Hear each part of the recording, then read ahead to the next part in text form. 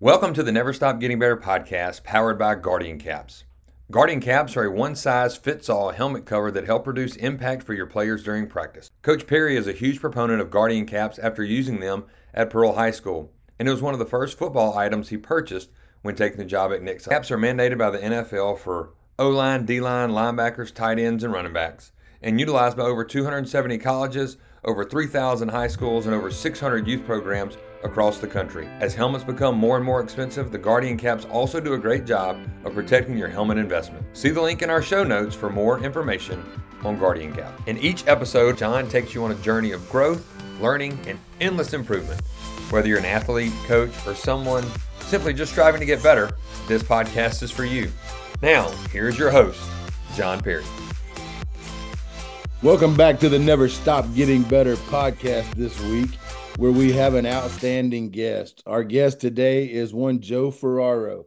Joe Ferraro is a 25-year vet of the classroom where he teaches English, public speaking, creative writing. He also hosts the 1% Better podcast that I kind of feel like should at least be related to my podcast. They should be brothers, right? Like Never Stop Getting Better or 1% Better podcast. I think I just listened to your latest episode, which was 287, if I'm not mistaken. You also have the website damngoodconversations.com where you do a lot of different things, but number one, you coach people. You coach people on speaking. You coach people on podcasts. There's a ton of information on that website. So I'm excited and I'm scared. You know, I'm a boy from Pearl, Mississippi. So when I'm talking to an English teacher and a public speaking coach, and I'm a little nervous about how this is going to go because my language is probably not the best, although I had some great English teachers in high school. But welcome to the show, man. I'm excited for the conversation. Oh, me too. Thanks for having me. We share some mutual friends and been listening to your podcast, and it's a good sign that when I listen to the podcast, I get more excited for our upcoming conversation. So you got a lot of things going for you, John. I'm excited to be here, man. Well, I'm hoping that it can live up to the website. I'm hoping that it will be a damn good conversation. So we shall see. I was sitting around my house. I have a friend, Amanda Box, who I went to church with for a long time in Central Mississippi, and your name come up. You know, we were talking about people she had met, people she had run into, and your name come up, which I already knew because I followed you on Twitter. So, we did talk about you, but that's what led me to reach out to you and ask you to be on this podcast. I'm going to tell you where I want to start. And, this is a question that I've asked a lot of guests is, they say more things are caught rather than taught, and you're thinking about raising your kids right now. They're catching more things from you than you're probably actually verbally teaching them. What did you learn growing up in your household early on with your mom and dad? What did you catch from them? What behavior skills, what things like that did you catch? And let me preface this by saying, you can stop my question and correct my question and coach me up on my questions at any point in time you want to. Like, I love feedback. I love critical feedback. As you well know, sometimes it's hard to find people that will be honest with you. And I am that person that you can be honest with. So if I can ask the question better, man, please stop me and tell me how I can do that. It's a beautiful invitation, and I love our build. We build the conversation together is what I always tell guests, and I feel like we're doing that together here. Sign of a good question is you ask it, and as it's happening, I'm thinking you're going one place, and you pivoted slightly there to say, what did I catch from my parents? I thought you were going down a place where, what are my kids catching? And I'll answer that briefly because that's where you took me. Sure. I was rushing home today to get my daughter to make it on time for our conversation. And I'm like, I need a favor. Can you grab my water bottle? I'm going to set up the podcast. I want to get the tripod going. Can you hang out upstairs? I'm going to make you dinner later. And I think the honesty of me pursuing something that's really important to me, to honoring my commitment, to be here in a conversation, is not something I'm nervous about, right? She's right upstairs. She's in a safe place. But hopefully they're catching that mom and dad have a life outside of the kids. As much as we love them and they are our world, my wife's at a Christmas party right now with colleagues. I'll do that tomorrow. I'm here with you. I'm not upstairs, right? So they're on their own. They're 13 and 10, so they're not leaving infants alone, but I hope they're catching that. My dad is still working at the restaurant. He turned 77 this week. He owns and operates a restaurant in Pennsylvania. So I watched his work ethic day after day. My mom helped him build the restaurant by baking the pies and cakes for the restaurant. She retired unceremoniously with no negotiation a few years ago. She said it's over. Right. Business took a hit, but we kept going. And she also believed in my dad while she was raising us. So there's a myriad of lessons to pull out of there, right? But I mean, my mom's the storyteller at the table. My dad's the guy that you don't want to call during dinner. It's a very short conversation for my friends. He's all business with him being there for me with coaching me through sports and baseball.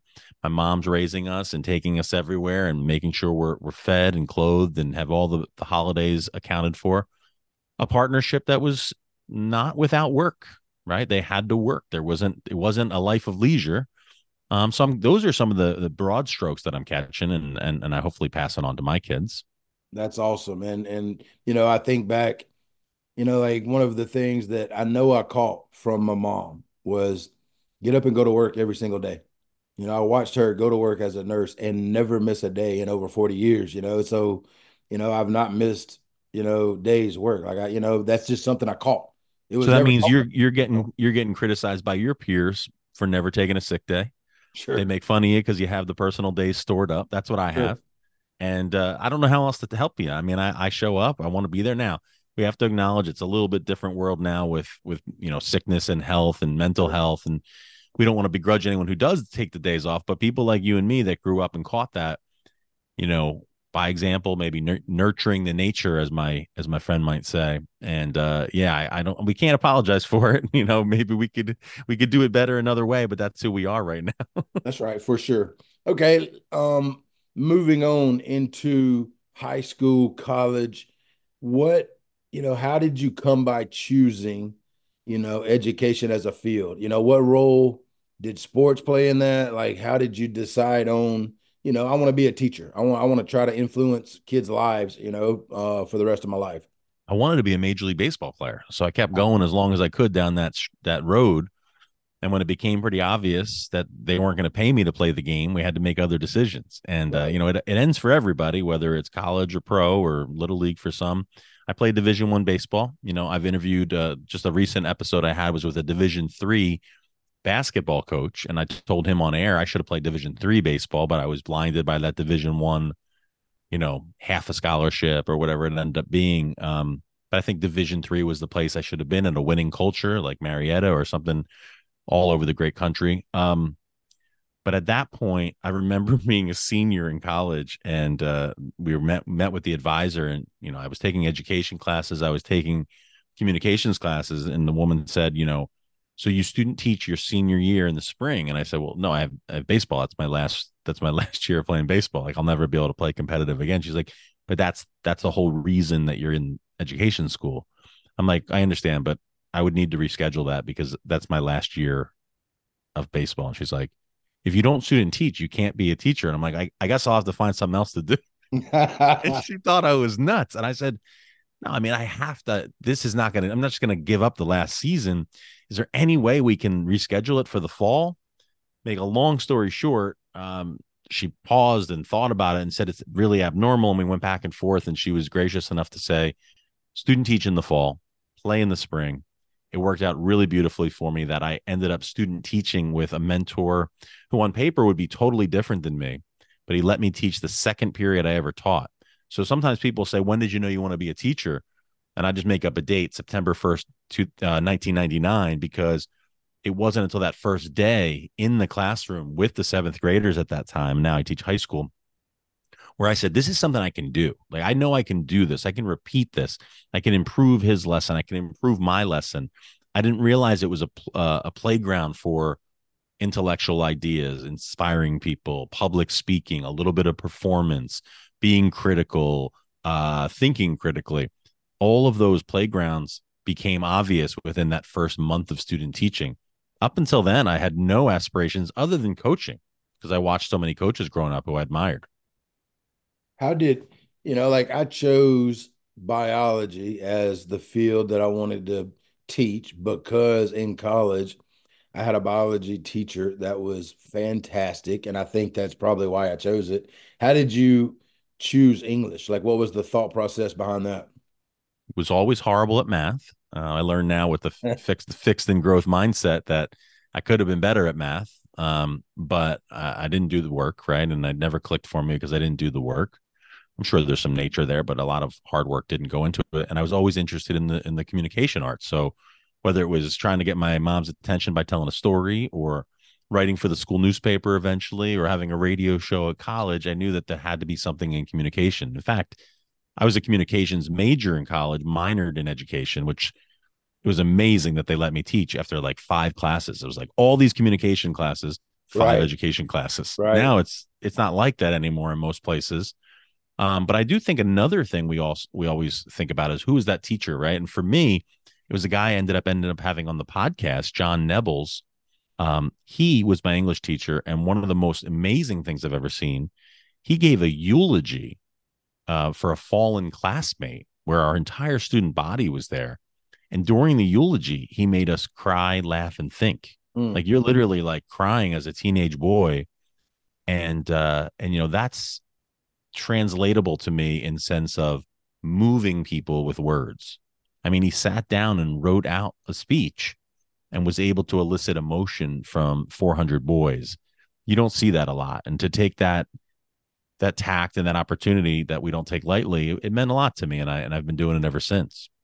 Well, and it's a gift, you know. I mean, there are people in your life or in my life that they have that gift, you know, and yeah, I know it can be improved. I can get better. Everybody can get better at any skill, but there seems to be some people that do have a gift toward speaking, you know, to other people. Let me ask you this, because you know, you mentioned the teacher influence. This was a question Amanda Box threw at me to ask you. You know, talk about coaches, and I'll say coaches or teachers, you know, good and bad, because if you've played ball for any length of time, you've had some bad ones too. You know, like you've had some good coaches and you've had some bad coaches. You know, like describe a good coach and a bad coach, or a positive influence and an influence that wasn't so positive in your life as far as a coach goes. I think either the good and the bad coaches, they don't always have a lot of things in common. They go about things in a different way. I was listening to your podcast today with a writer, a really renowned writer from Mississippi, who I liked a lot. He said that every team that he covered that was successful liked each other. I have not found that to be true. He did go on to say everybody respected the coach, and that's the Sure. word I would choose, right? Like, I even gave that example to my students today. I said, you guys worked in groups today. You're not working in groups because I think that's the best way to work. You're working in groups today because you need to get better in working in groups. And I tried to click that. I said, so I'm moving you around. You're not with your best friend. In fact, you could dislike the person you're working with. You're trying to figure out some mutual respect and get better at working with someone. So you actually an advantage if you're not with your best friend. Trying to explain those life lessons to ninth graders. So the good and bad coaches, the broad strokes for me is, do you want to be at the field engaging in the activity, and do you feel like you're growing? I mean, we can get into everything else. We can get into winning and we can get into self, but am I growing as a person or an athlete, or both, ideally? And do I want to be around them? You know, one of the earliest podcasts I ever heard was with a coach, Mark Kingston, and he said, my job is to create an environment where people want to be together, want to grow, and want to get better. So the good coaches have that in common, however they go about getting us there. The bad coaches, they do the opposite, but they can do it in some devious, subtle, almost unintentional ways. The amount of times in college, I had teammates say to me, I don't, you know, should I transfer? I don't know if I want to play baseball anymore. It's unthinkable for a kid who loves football or loves baseball to not want to play anymore. And, you know, you do some soul searching when you're an adult. You look back and you say, well, what was it? Why couldn't I overcome X or Y that he did or didn't allow? You know, you see things like you ground out to second base with a man on second. This is 1990s, and you're thinking like, oh, I just did a good thing. And he's like, bad swing. I'm like, bad swing. I'm trying to move a runner. Right. And it was just a difference in the way we saw the game and the way we approached it. But I think maybe it's just as simple as a bad coach doesn't see you, doesn't do a good job of articulating that he sees the young adult or the person you could become. And unfortunately, fortunately, you do learn a lot from those bad experiences. Yeah, and I've had both. I've had good experiences and bad experiences on great teams, and both teams were great. But Mm, the way they went about it, totally affected me in a different way. And I've heard this a while back. We're kind of like Walmart greeters in 2023.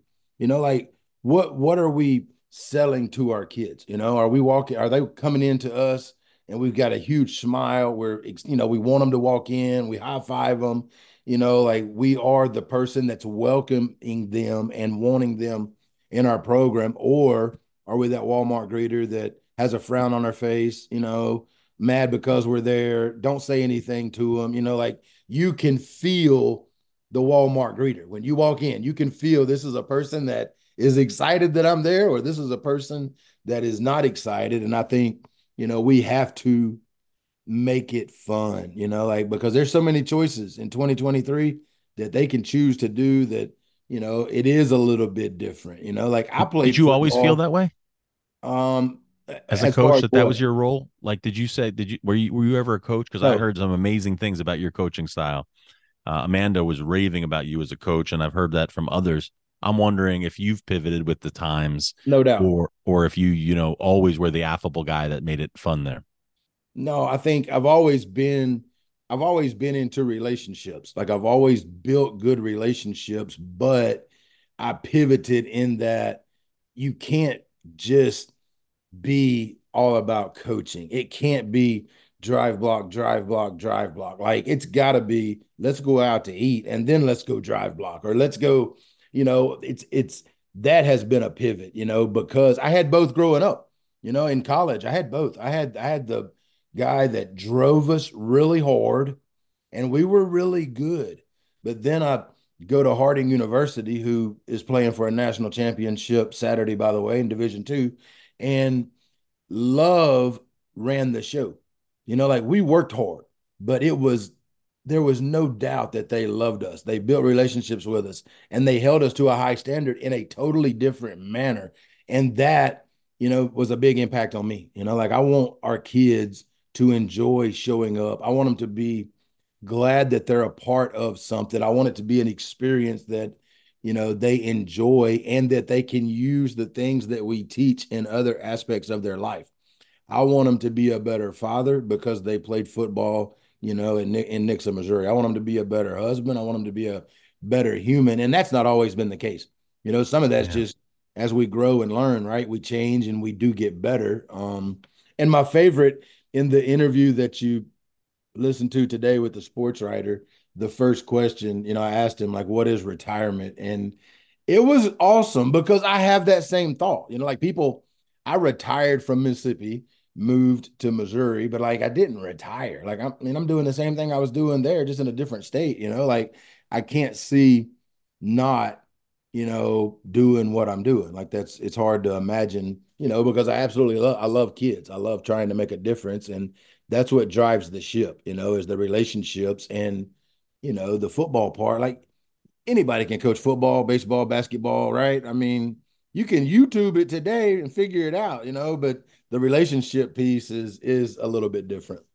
Yeah, and I mean, on the point of the question, I think the gentleman's name was Rick, I think. And Yes, when you asked him what does retirement mean to him, that's when you got my attention, because one of the core bedrock principles I have in conducting a conversation is we don't need to hear what everybody did in kindergarten and your whole life story before we get into the meat of the conversation. sure, I call those high velocity questions. And to me, when you start a podcast with what did you catch from your parents, and you start a podcast with what does retirement mean to you, and you got Rick laughing within the first 30 seconds of the interview, it's hard to not have a good conversation at sure, that point, because you've done your homework, you're coming at it from an angle. There's a degree of not rushing but efficiency about you, where you're trying sure, to learn, right? The logo of your show, which is pretty damn sharp, it says it all, right? We are trying to get better here. We want to enjoy each other, but we want to get better together. You, me, 1+1 = 3. We want the audience to really feel like they walked away with something. And Sure. the kind of questions you're asking, they get my attention. Sure. And as an English teacher, you know that 1+1 = 3 is the definition of synergy, right? Like that's synergy. Like I'm not the most intelligent human in the world, but I did learn synergy because synergy is at work in our football program. All right, let me ask you this. What inspired you to start the 1% Better podcast, and how has that evolved, since episode 1 all the way through to 287? Or maybe I'll answer that in 2 or 3 parts. I like this idea. I think 1% better can mean a number of things. I think it can be continuous growth, something you talk about a lot, like Kaizen idea. I think it could be lifelong learning. There's also a piece of it we don't always talk about, and I love it, where it's like, if you have a meal, was there a way the meal could have been better? Mm. And I'll really make it tangible and maybe make a joke, but it's serious. I have a file on my phone where I wrote what we need to do for next Thanksgiving when we're hosting to make it better. Part of it is, do the turkey this way and not that way. But another piece of it is like, how do we communicate to our guests to get there earlier without hurting their feelings? Or Wow. we're going to be okay if they don't get there earlier, no hard feelings, but we're going to start at this time. And there's that kind of piece of it. I told that to a few people, and I got a very wide variety of reactions. Like I got reactions like, why would you, like, that's just enjoy a family holiday. And I'm like, I want to enjoy it. And part of the enjoyment is you enjoying it, my family, my guest. And part of the enjoyment is, can I make it better next time? Can I make it 1% better? I don't want to revolutionize it. I just want to make it better. And if you're going out for pizza tonight, I want you to go to the better place. And obviously, these are a lot of food analogies, but the same thing. Whether it's a pen, it could be a pen. I don't need to continuously push myself where I get to perfectionism, but there's a pen that you like better than the other pen. And I don't know why we can't have that if they're in the same price point. The second huge piece is a professional baseball coach is a friend of mine, and he was launching his consulting business. And he said, have you heard of this thing called a podcast? And I said, yeah, I've been commuting a long time. So I want to listen to podcasts every day. He said, I'm thinking of starting one where we interview coaches and teachers and umpires and scouts from the game. And maybe it would, help us and help. Would you do it with me? And I jumped at the opportunity. So we did about 85 to 100 episodes of what was called the KWB podcast. And it was hugely instrumental. I got so many reps. I learned how to work with another partner in the booth, so to speak. We had no rules. We were making it up as we go. That started in 2014. And slowly but surely, he was complimenting my questions and my research and what I added to the show. And he kept saying, you got to think about doing your own someday. And I'm like, well, my own, I got to set up charges and buy a microphone. And I came up with every excuse in the world, John. July 1st, 2017, I finally did it. I almost shut the whole thing down when I found out that there was a monthly fee for hosting a podcast. I'm like, wait, Right. I thought this was free. And it's not expensive. I don't want to scare people listening, but like it was like a $7 a month fee at that time. And I was like, I don't think I'm going to do it. And he's like, I give up. Like, you spend more on that than that on coffee. And I don't know what's the problem here. So I just felt it was time. I got over my fear, my imposter syndrome. And you asked about evolving. It changes your life. You publish, and now a guy from Mississippi and a guy from Connecticut or Philadelphia originally we're friends because of this. And who knows where it leads? Do I get down to Mississippi and we hang out? Do you introduce me to someone? Do I connect you to someone? I never would have thought people would pay me to coach them on how to ask better questions or how to give better speeches. That came out of it. It changes you in a lot of ways. And, hopefully that snapshot is helpful for people, because when you push send, when you push publish, when you learn in public, even if you make mistakes, it's as a guest once told me, you're increasing your surface level for luck. And when you can do that at some type of digital scale, you just have no idea where it leads. I got two thoughts.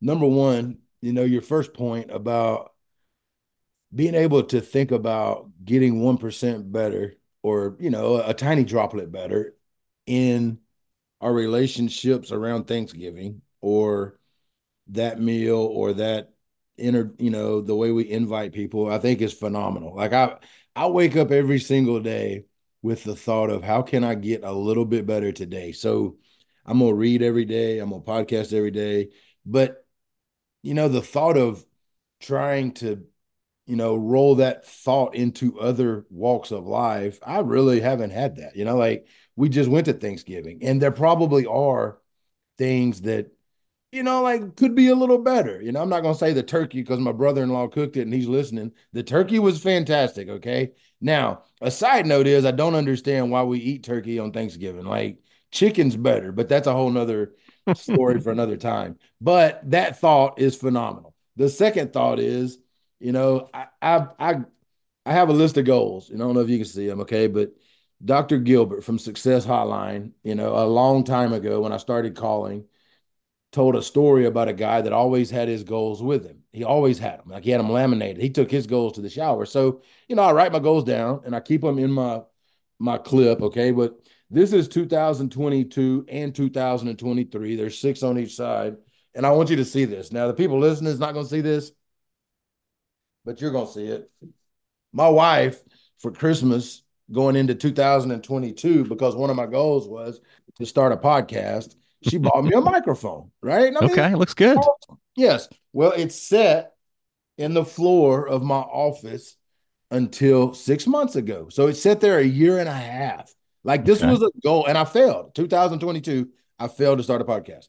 But 2023, I finally made it happen about 6 months ago. Now, I still haven't learned how to use the microphone, okay? Come But on. I still got it's still sitting in the floor, okay? But I've got a podcast up and running. Like I did, and I'm proud of that because I do know how easy it is to set a goal, hit a little bump in the road, whether it's the $7 a month fee or not understanding how to do it probably stops a lot of people, and that's one of the things that I think you can help a lot of people with is getting over that hump, like getting over the how to do it, how to start it. I'm interviewing a lady next week that you would probably absolutely love, and you would probably love to interview. Her name is Dr. Terry Wurzbacher. I think she's 74, and she just completed a 314-mile race, which took like 7 days. But one of her goals is to start a podcast, and she hasn't done it because for whatever reason, we talk ourselves out of it. So I need to send her your way. You could probably help her tremendously. Whereas I still don't think I could help her with the technology part of it. All right, let me ask you this. The concept of 1% or the concept of getting better, like where did that come from? Like what is the history of that with you and in naming it and that thought process of getting a little bit better? Where did that come from? Guardian caps are lightweight, one-size-fits-all football helmet covers for practice. They reduce 20 to 33% of the impact, depending on the speed and the location. Great for the repetitive, subconcussive blows that add up throughout the week. Also great for body blows. Used by Clemson, Penn State, Washington, Oklahoma, 150 other colleges, and about 2,000 high schools across the country. Also protect that helmet. If your helmets are getting beat up at the end of the year, Guardian caps can help protect that helmet investment. It has to be something that goes back to my childhood with my dad. I'm trying to picture events. I mean, we always practiced. We always wanted to go out and practice. But then when we spent time together, my brother, my sister, my dad, my mom, there'd be little things like, I just said this the other night, actually, you're making me think, which is I told my son that his grandfather, who they share a name, I said, he's famous for tasting a dish at a restaurant and saying, I can make this. I think that's nutmeg. I can make this. So I think there must be something there where he's like seeing how someone makes it and then begins to experiment at home. And if it gets good enough, he puts it on the restaurant menu. And then if it gets good enough there, it comes to the Christmas Eve menu and so forth. So I think that's a piece of it. When I was 18, I played on a highly successful baseball team that ended up winning the national title in American Legion Ball. We were 3-5 to start the year and ended up 48-12. So that was a heck of a run down the stretch. Played that game on ESPN in front of 5,000 people. And that was always a pursuit of excellence and trying to get better. I never considered myself an amazing athlete of any kind. So I think there's a piece of it there where it's like, can I will myself? Can I play harder? Can I play like Pete Rose played on the field? And, who else hustles that much? And just kind of a mindset and a behavior list where you're just trying to beat the system, right? To in a way, when you get paid to speak or you get paid to even teach, it kind of feels like stealing money a little bit, because you're like, wait, but this is fun. I know I feed my family this way, but I think I would do it for free, at least on some level, for sure. So I think there's just a quest, right? And I don't think I realized until recently how much the teaching and coaching profession is a petri dish for experimentation. Yeah, you're working with lives and it matters, but you have so many different complex personalities that the work requires you to experiment. If you don't experiment, you stagnate. So I think all of those pieces together, they just fit quite nicely for me. And I'm thinking of comments from friends like, that's a very Joe thing to do, to have a reflection, to have a reflective process. But it's always been something I do.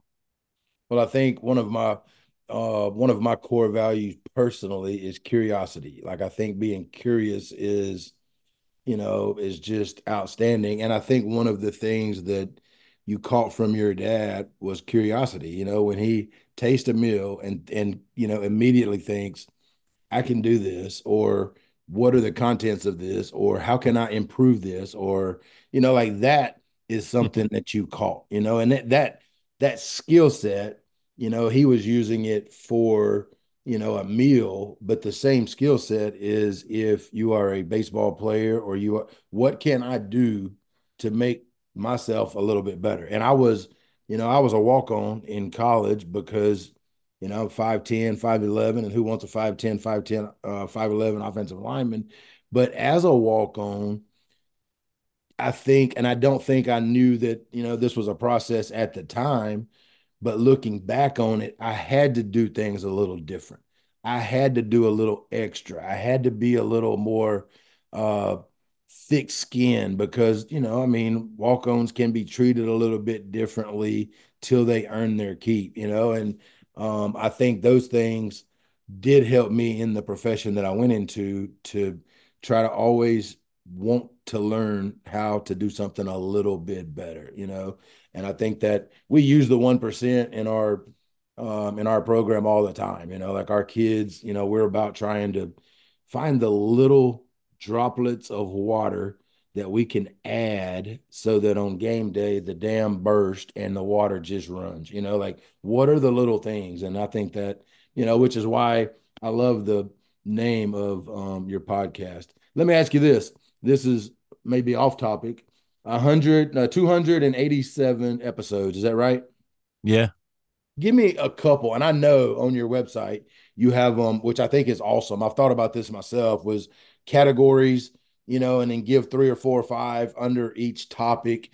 When you think back through almost 300 episodes, give me a couple that just stick out to you. A couple that, if somebody hasn't, say, listened to your podcast before and they just run up on it because of this, give me a couple that made an impression on you.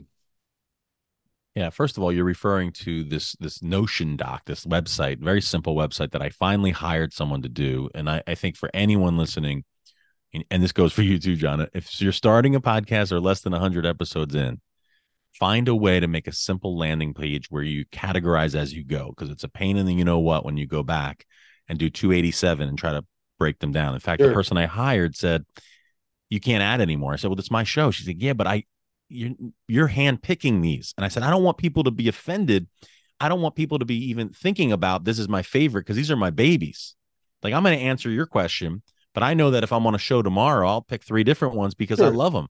Like Sure. episode 32 with a woman named Kathy Salit, Salit. It's not one I'm going to name right now, but I loved it because it was about the art of improvisation. Right. That's not where I think someone should start, but I love it. I love the Everyman or Every Woman, and I love talking to Mitch Albom, who wrote Tuesdays with Maury, and was probably the biggest book to me while I was student teaching. So people listening to this show, I want to tailor it for them. Episode 150 with my father, right? I interviewed him upstairs with a beverage, kneecap to kneecap. That's one that you got to listen to after how much I've talked about him here, right? Now, I'm thinking about doing a second one while I'm home for Christmas this month.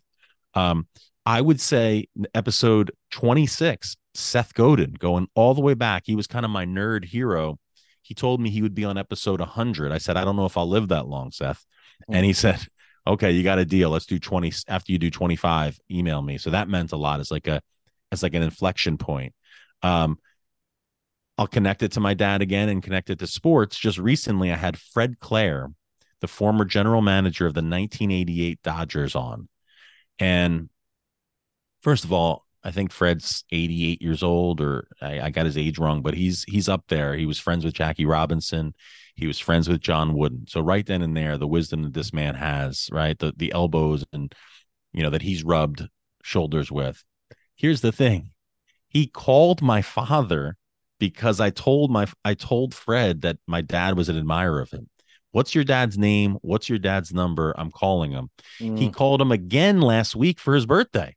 This man literally brought Kirk Gibson to the 88 Dodgers and is in more Hall of Fames than I can spell. And he's calling my dad, the restaurant owner in Pennsylvania. So that demands, respect. There's another episode that I think your audience will love, and I'll pause after this one. The new bench coach, or they don't know what his role is yet, but he's on the major league staff for the Guardians, the former Cleveland Indians, Kai Correa. He was Gabe Kapler's bench coach at San Francisco last year. He is the best infield coach in the game that I'm aware of, and he's revolutionizing a sport that's already in the midst of a revolution in terms of infield play. And what we talked about on that show was learning and systems. So not just, hey, how do you, let's learn. It's more like, how do you organize it, the time, how do you put it into buckets that are, repeatable for you? And he says some things that people aren't going to agree with and people are going to love, which I think makes a great conversation. Like at one point he says, I never take a shower without a video that I'm watching. And I don't know if that's good or bad. Like part of me is like, you need some downtime. Part of me is like, he's squeezing out every ounce of learning time. He said he's thinking in the shower. He's watching a video on it could be how to build a shed, or it could be how to reach an infielder. We can let audience members determine if that's healthy for them, but that's the kind of person that I'm talking to. And those are like 3 or 5 that come to mind right away that I just think your audience would love. That's awesome. And I will list those. I'll put a list of those in the show notes. Something I thought about when you were, saying, that about the guy contacting your dad.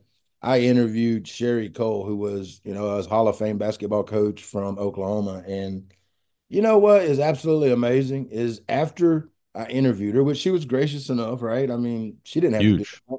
And I'm sitting around about 5 days later, and in my mailbox shows up a thank you letter from Sherry Cole. She's thanking me for having her on my podcast. And I thought, that's different, but that's why she was so successful as the head coach at the University of Oklahoma. Like, there's just something different. So that leads me to this question or this thought, of some of the 287 guests, some of the best conversations that you've had, the damn good ones. What were some of the commonalities amongst the guest or the conversation and the way it flowed? Or, is there commonalities amongst them? They're here. They're right here, John. They're not there.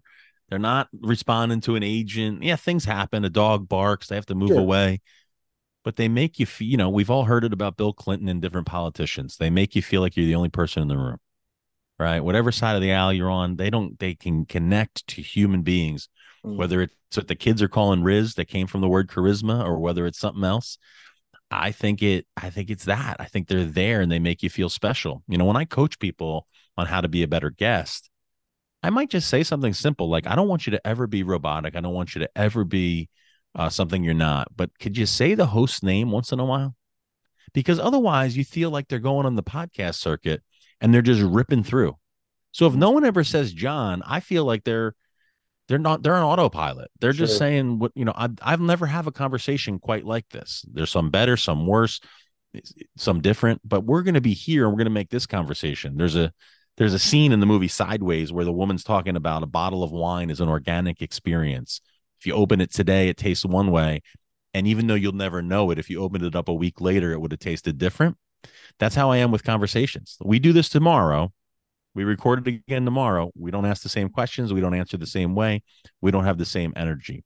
So I think focused energy being here is one commonality. The other one that immediately springs to mind that everybody can do today, they have a bias towards action. That, as much as we're talking about you and I being thinkers, if we don't want to pat ourselves on the back, but we're also doers. We're workers. We're not afraid to look foolish on a camera. We're going to go out there and do that. And they do it. In fact, I just remembered when I was starting the podcast, I wrote to this one podcaster repeatedly, and I kept asking him for book recommendations and guest recommendations and he said, look, I'll give you one more book and then you got to go do something. He cut me off. He's like, I'll answer your questions, but you got to do something. And I've told him that story years down the line. He has no memory of it, of course, like so many great teachers and coaches. We never remember what we say to kids, but it means so much. And, so that presence, that energy, and then that bias towards action, try things, iterate, easier to steer a ship once it's moving kind of metaphor. I think that works really well for people. I think those are two fantastic ones. Another Dr. Gilbert reference, the Success Hotline, one of my favorite mentors in the world, says K minus A equals nothing. Knowledge minus action equals absolutely nothing. Like you can read 100 books a year, but if you don't do anything with them, it's absolutely pointless. And I have lived that a little bit. I probably about 15, 16 years ago, I decided that I was going to wake up every single day at 5 o'clock and I was going to read. And I've not missed a day in probably 15, 16, 17 years. Well, Wow. that equates to about 100 books a year. Well, and I still like, if I don't do anything with that, it's absolutely useless. Like if I don't use what I've learned to influence kids in that school building or to, host a podcast and try to carry on a decent conversation, and have stories, which is what has been my number one takeaway from reading, just in general, is it gives me story after story after story to share with our kids. And people learn through stories. Stories stick, like words and all this stuff can go in one ear and out. Stories change lives. You know what I'm saying? So that's one that, I think is extremely important. Let me ask you this. How do you personally continue to try to grow and be better, personally and professionally, like in your field, in your podcasting, like what do you do to personally try to be better? I think on my show, we talk about mindset, language, and behavior. And that's just how I framed it from the beginning. So the mindset comes first for me that I consider myself a lifelong learner. I tried to put a life philosophy on paper a few years ago, and I don't really refer to it that often. But when I think about it, it would probably be that I can learn something from anybody at any time and even any experience. So I literally want to learn. Truthfully, I want to learn from the restaurant that I took my family to last night. Like I want something to be taken away. And that might come with a problem, which is I want to be present with my family, but that's just become who I am and what I do. Like I'll be present, but then afterwards I will reflect. So that's the commitment that I made mentally that way. Now, luckily, what I learned very early on in doing the podcast is that the podcast feeds the teaching and the teaching feeds the podcast. And then I can put it into action. Maybe this is a personality trait. I'm not afraid to put something in action tomorrow. Like there's a very good chance something from our conversation will show up in my classroom tomorrow. I'm not waiting 6 months. I'm not waiting until September of next year. I'm putting it in a micro way tomorrow. I think that's a big piece of it. Another thing is someone said yesterday on a podcast, if you don't look, you won't find. We have a young teacher across the hall who I've labeled as my reverse mentor. Now, I talked to someone and they said, reverse mentor is nonsense. It's a mentor. I get it, but I'm trying to prove to you that I'm 46 years old. She's 26. And I went into her room with a yellow legal pad and I said, I need to know what you know about reaching young readers and writers because you're so much closer to them. I cannot stop learning. So I'm learning. I mean, I'll tell you the truth. I've asked her 5 times as many questions as she's asked me. And that's not an indictment on her. That's just where I'm at. I know she has things to teach me. I see how she reacts and engages the younger people. And, you know this as a teacher, you go through seasons and if the show lasts long enough, if you will, you become a different character. So I was the young, cool teacher at one point, presumably. And now I'm the dad figure, right? Now I'm the, hey, what do you have any advice on the prom? And, and it's a totally different thing than, hey, what am I wearing? It's like there's different questions that come at you and you play a different role. So those are the big pieces that immediately I can go granular on all of them, but those are kind of like big rocks that you can think about. To second one of the things that you just said, I listened to George Raveling, who is a 87, 88-year-old man with a 10-year plan in place, and one of my favorite people that I've ever listened to on a podcast or read about. I heard him say early on that, he went and picked out and found Ryan Holiday, and he wanted to go hang out with him because Ryan Holiday was 50 years his younger, and he wanted to be relevant. And to be relevant, he needed to know what the young folks were doing. So I thought, and sometimes we think that our mentor has to be someone older. That's not necessarily true. Our mentor, we can learn from everybody, which is what you just said. We can learn something from everybody out there, if you don't let your ego get in the way from asking, which a lot of people do that.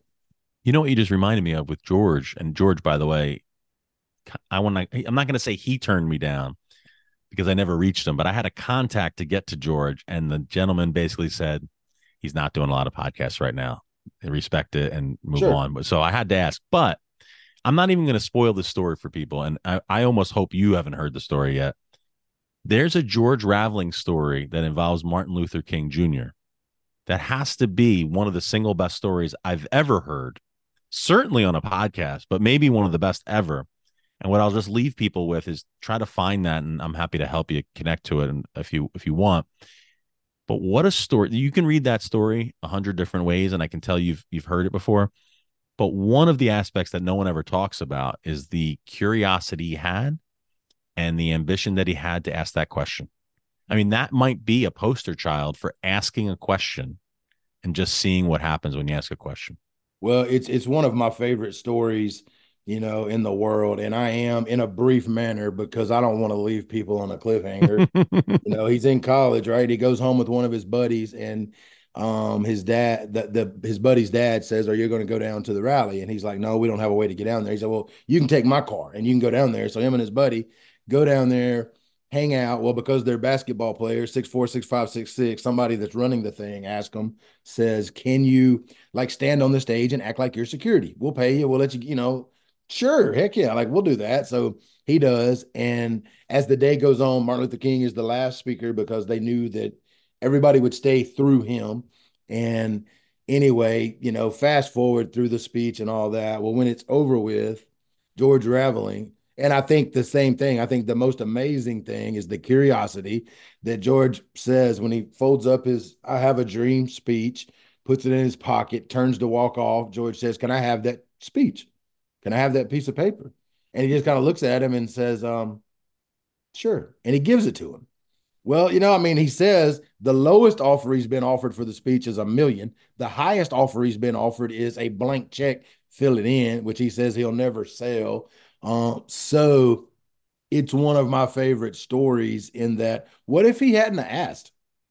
What if he didn't ask? What if he just stood there like I probably would have at 19 years old and just, like this dude asked him for it and he gave it, So the story for me is, man, don't ever be scared to ask, like you never know what you'll get. And maybe for people listening who are in education, or even, you're in the corporate world and you're looking to kick off something next season, next quarter, next school year, Imagine instead of rolling out the rules and the procedures and when you can go to the bathroom and what you can do with your cell phone, imagine if you said, I'd like to start the school year with a story. And you, with your style, John, or me with my best day telling a story, just have that story down beat by beat and take 10 minutes to tell it, and then relate it to what would happen this year if you went outside your comfort zone. What if you asked a question that was a little bit unreasonable, a question that could get you rejected? You would have these kids looking at you like, I thought we were going to get our seating assignments and all the things every teacher does. You said this word 5 times so far in this conversation. That's different, right? That's approaching life differently. That's getting better. That's being 1% better. That's being more curious, more observant. I think that's beautiful.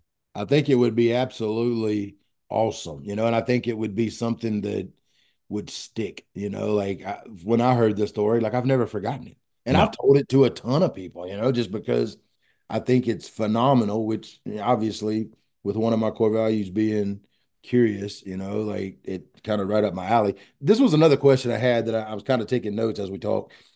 Like you talk about like wanting to improve on the meal, wanting to that mindset, you know, that comes with a tax. All right. It comes with, does that bother you? And, like I have this rule where if I'm driving more than 15 minutes away, I podcast instead of music. Okay. And sometimes I do think, man, is this too much? Is it too much? Like, you know, is it too much for my wife? Because my kids, when we were little, they just learned to bring their own headphones because they knew they didn't want to listen to my stuff. Is there a tax on that? Do you ever think about it like that? Absolutely. I was nodding when you said there's a tax. What a great way to put it. There is a tax. I tried in my best to do podcasts on the way into school listening and then music on the way home. I have not been successful. It has not been sustainable. I like music, but there's something about that. And plus now for my coaching business, someone will send me a podcast and now I'm listening to it and I'm reviewing it. Like I had this really cool situation where I'm getting paid to review someone's speech. So I'm listening to that and there's a tax. Yeah. I was watching student presentations today and I'm looking around and I'm going, this isn't great. Like this is not, we're not there yet. And I'm thinking to myself, why can't I just be present and listen to Alex's speech? But instead I'm saying, maybe I got to raise the standard. But then I'm pausing myself and I'm going, it's her first presentation of the year. Like this is a different time. This isn't when we went to school and the teacher said, get up and give a presentation, whether you like it or not. Now we're going back to the Walmart greeter, for better or for worse. We're trying to make students feel comfortable communicating in public. It is not the same. Kids these days, we can go back and forth. I do think there's a shift, John. We can argue, back and forth. Have kids change? Have adults change? I'm not sure who's to the responsible, but Sure. things are different. Let's agree on that. And I think like that's part of the tax too. It's like, no, not everyone has to speak like John or Joe. Like let's pump the brakes Sure. and let's use the 1% mindset of like tomorrow. And I'll tell you this, let's name check him. Alex was the only student so far that was different. What he did was he emailed me and I checked this today. How was my presentation? No one else asked that. We did 2 classes worth. I think that's different. I think that's being outside the box and things like that. If there's any theme that's bubbled up in our hour together, which is think differently. We're not just stealing Steve Jobs. It works. Like what's something Sherry Cole different? Sure. 1% better, 1% more classy, 1% more connected, more curious. How do we show up tomorrow in the next interview you have is you take something from this and I take something from your style. I think it's great. Well, Joe, man, I have thoroughly enjoyed it. I know we're approaching an hour and I don't want to take up more of your time. I know you got to cook supper and get rolling. I got, let's say 2 more questions. Hit it. Number 1, what would you say if there's somebody listening that is thinking about starting their own podcast? What would be your advice? Sometimes people say, I'm thinking of starting a podcast. And I say, you've already started. Because most people who say they're thinking about it will do one of 2 things. They'll get there later than they think, or they'll say, no, it's too hard. So to combat the second part, I think you take out your phone. I think you go to a quiet place. Actually, the best is probably to walk. Go somewhere on a walk, take your phone. If you have an Apple product, you have voice memo or voice recorder. That's built in. I don't know what the beautiful Droid phones have, but believe me, you have something. Sure. And you decide before the walk. You don't do it on the fly. You decide before the walk, I'm going to record 5 minutes on one topic. And that's all you talk about for 5 minutes. You record it. And then if you're super scared, you delete it and never share it with anybody, but you tried it. If you get a little brave, you send it to one person you can trust and you say, what do you think about this? You don't say podcast, you don't say dreams, you just send it. You want to get nuts, you email it to me or John, and we'll be friendly and just give you honest feedback. And then you start to go there with the bullets instead of cannonballs.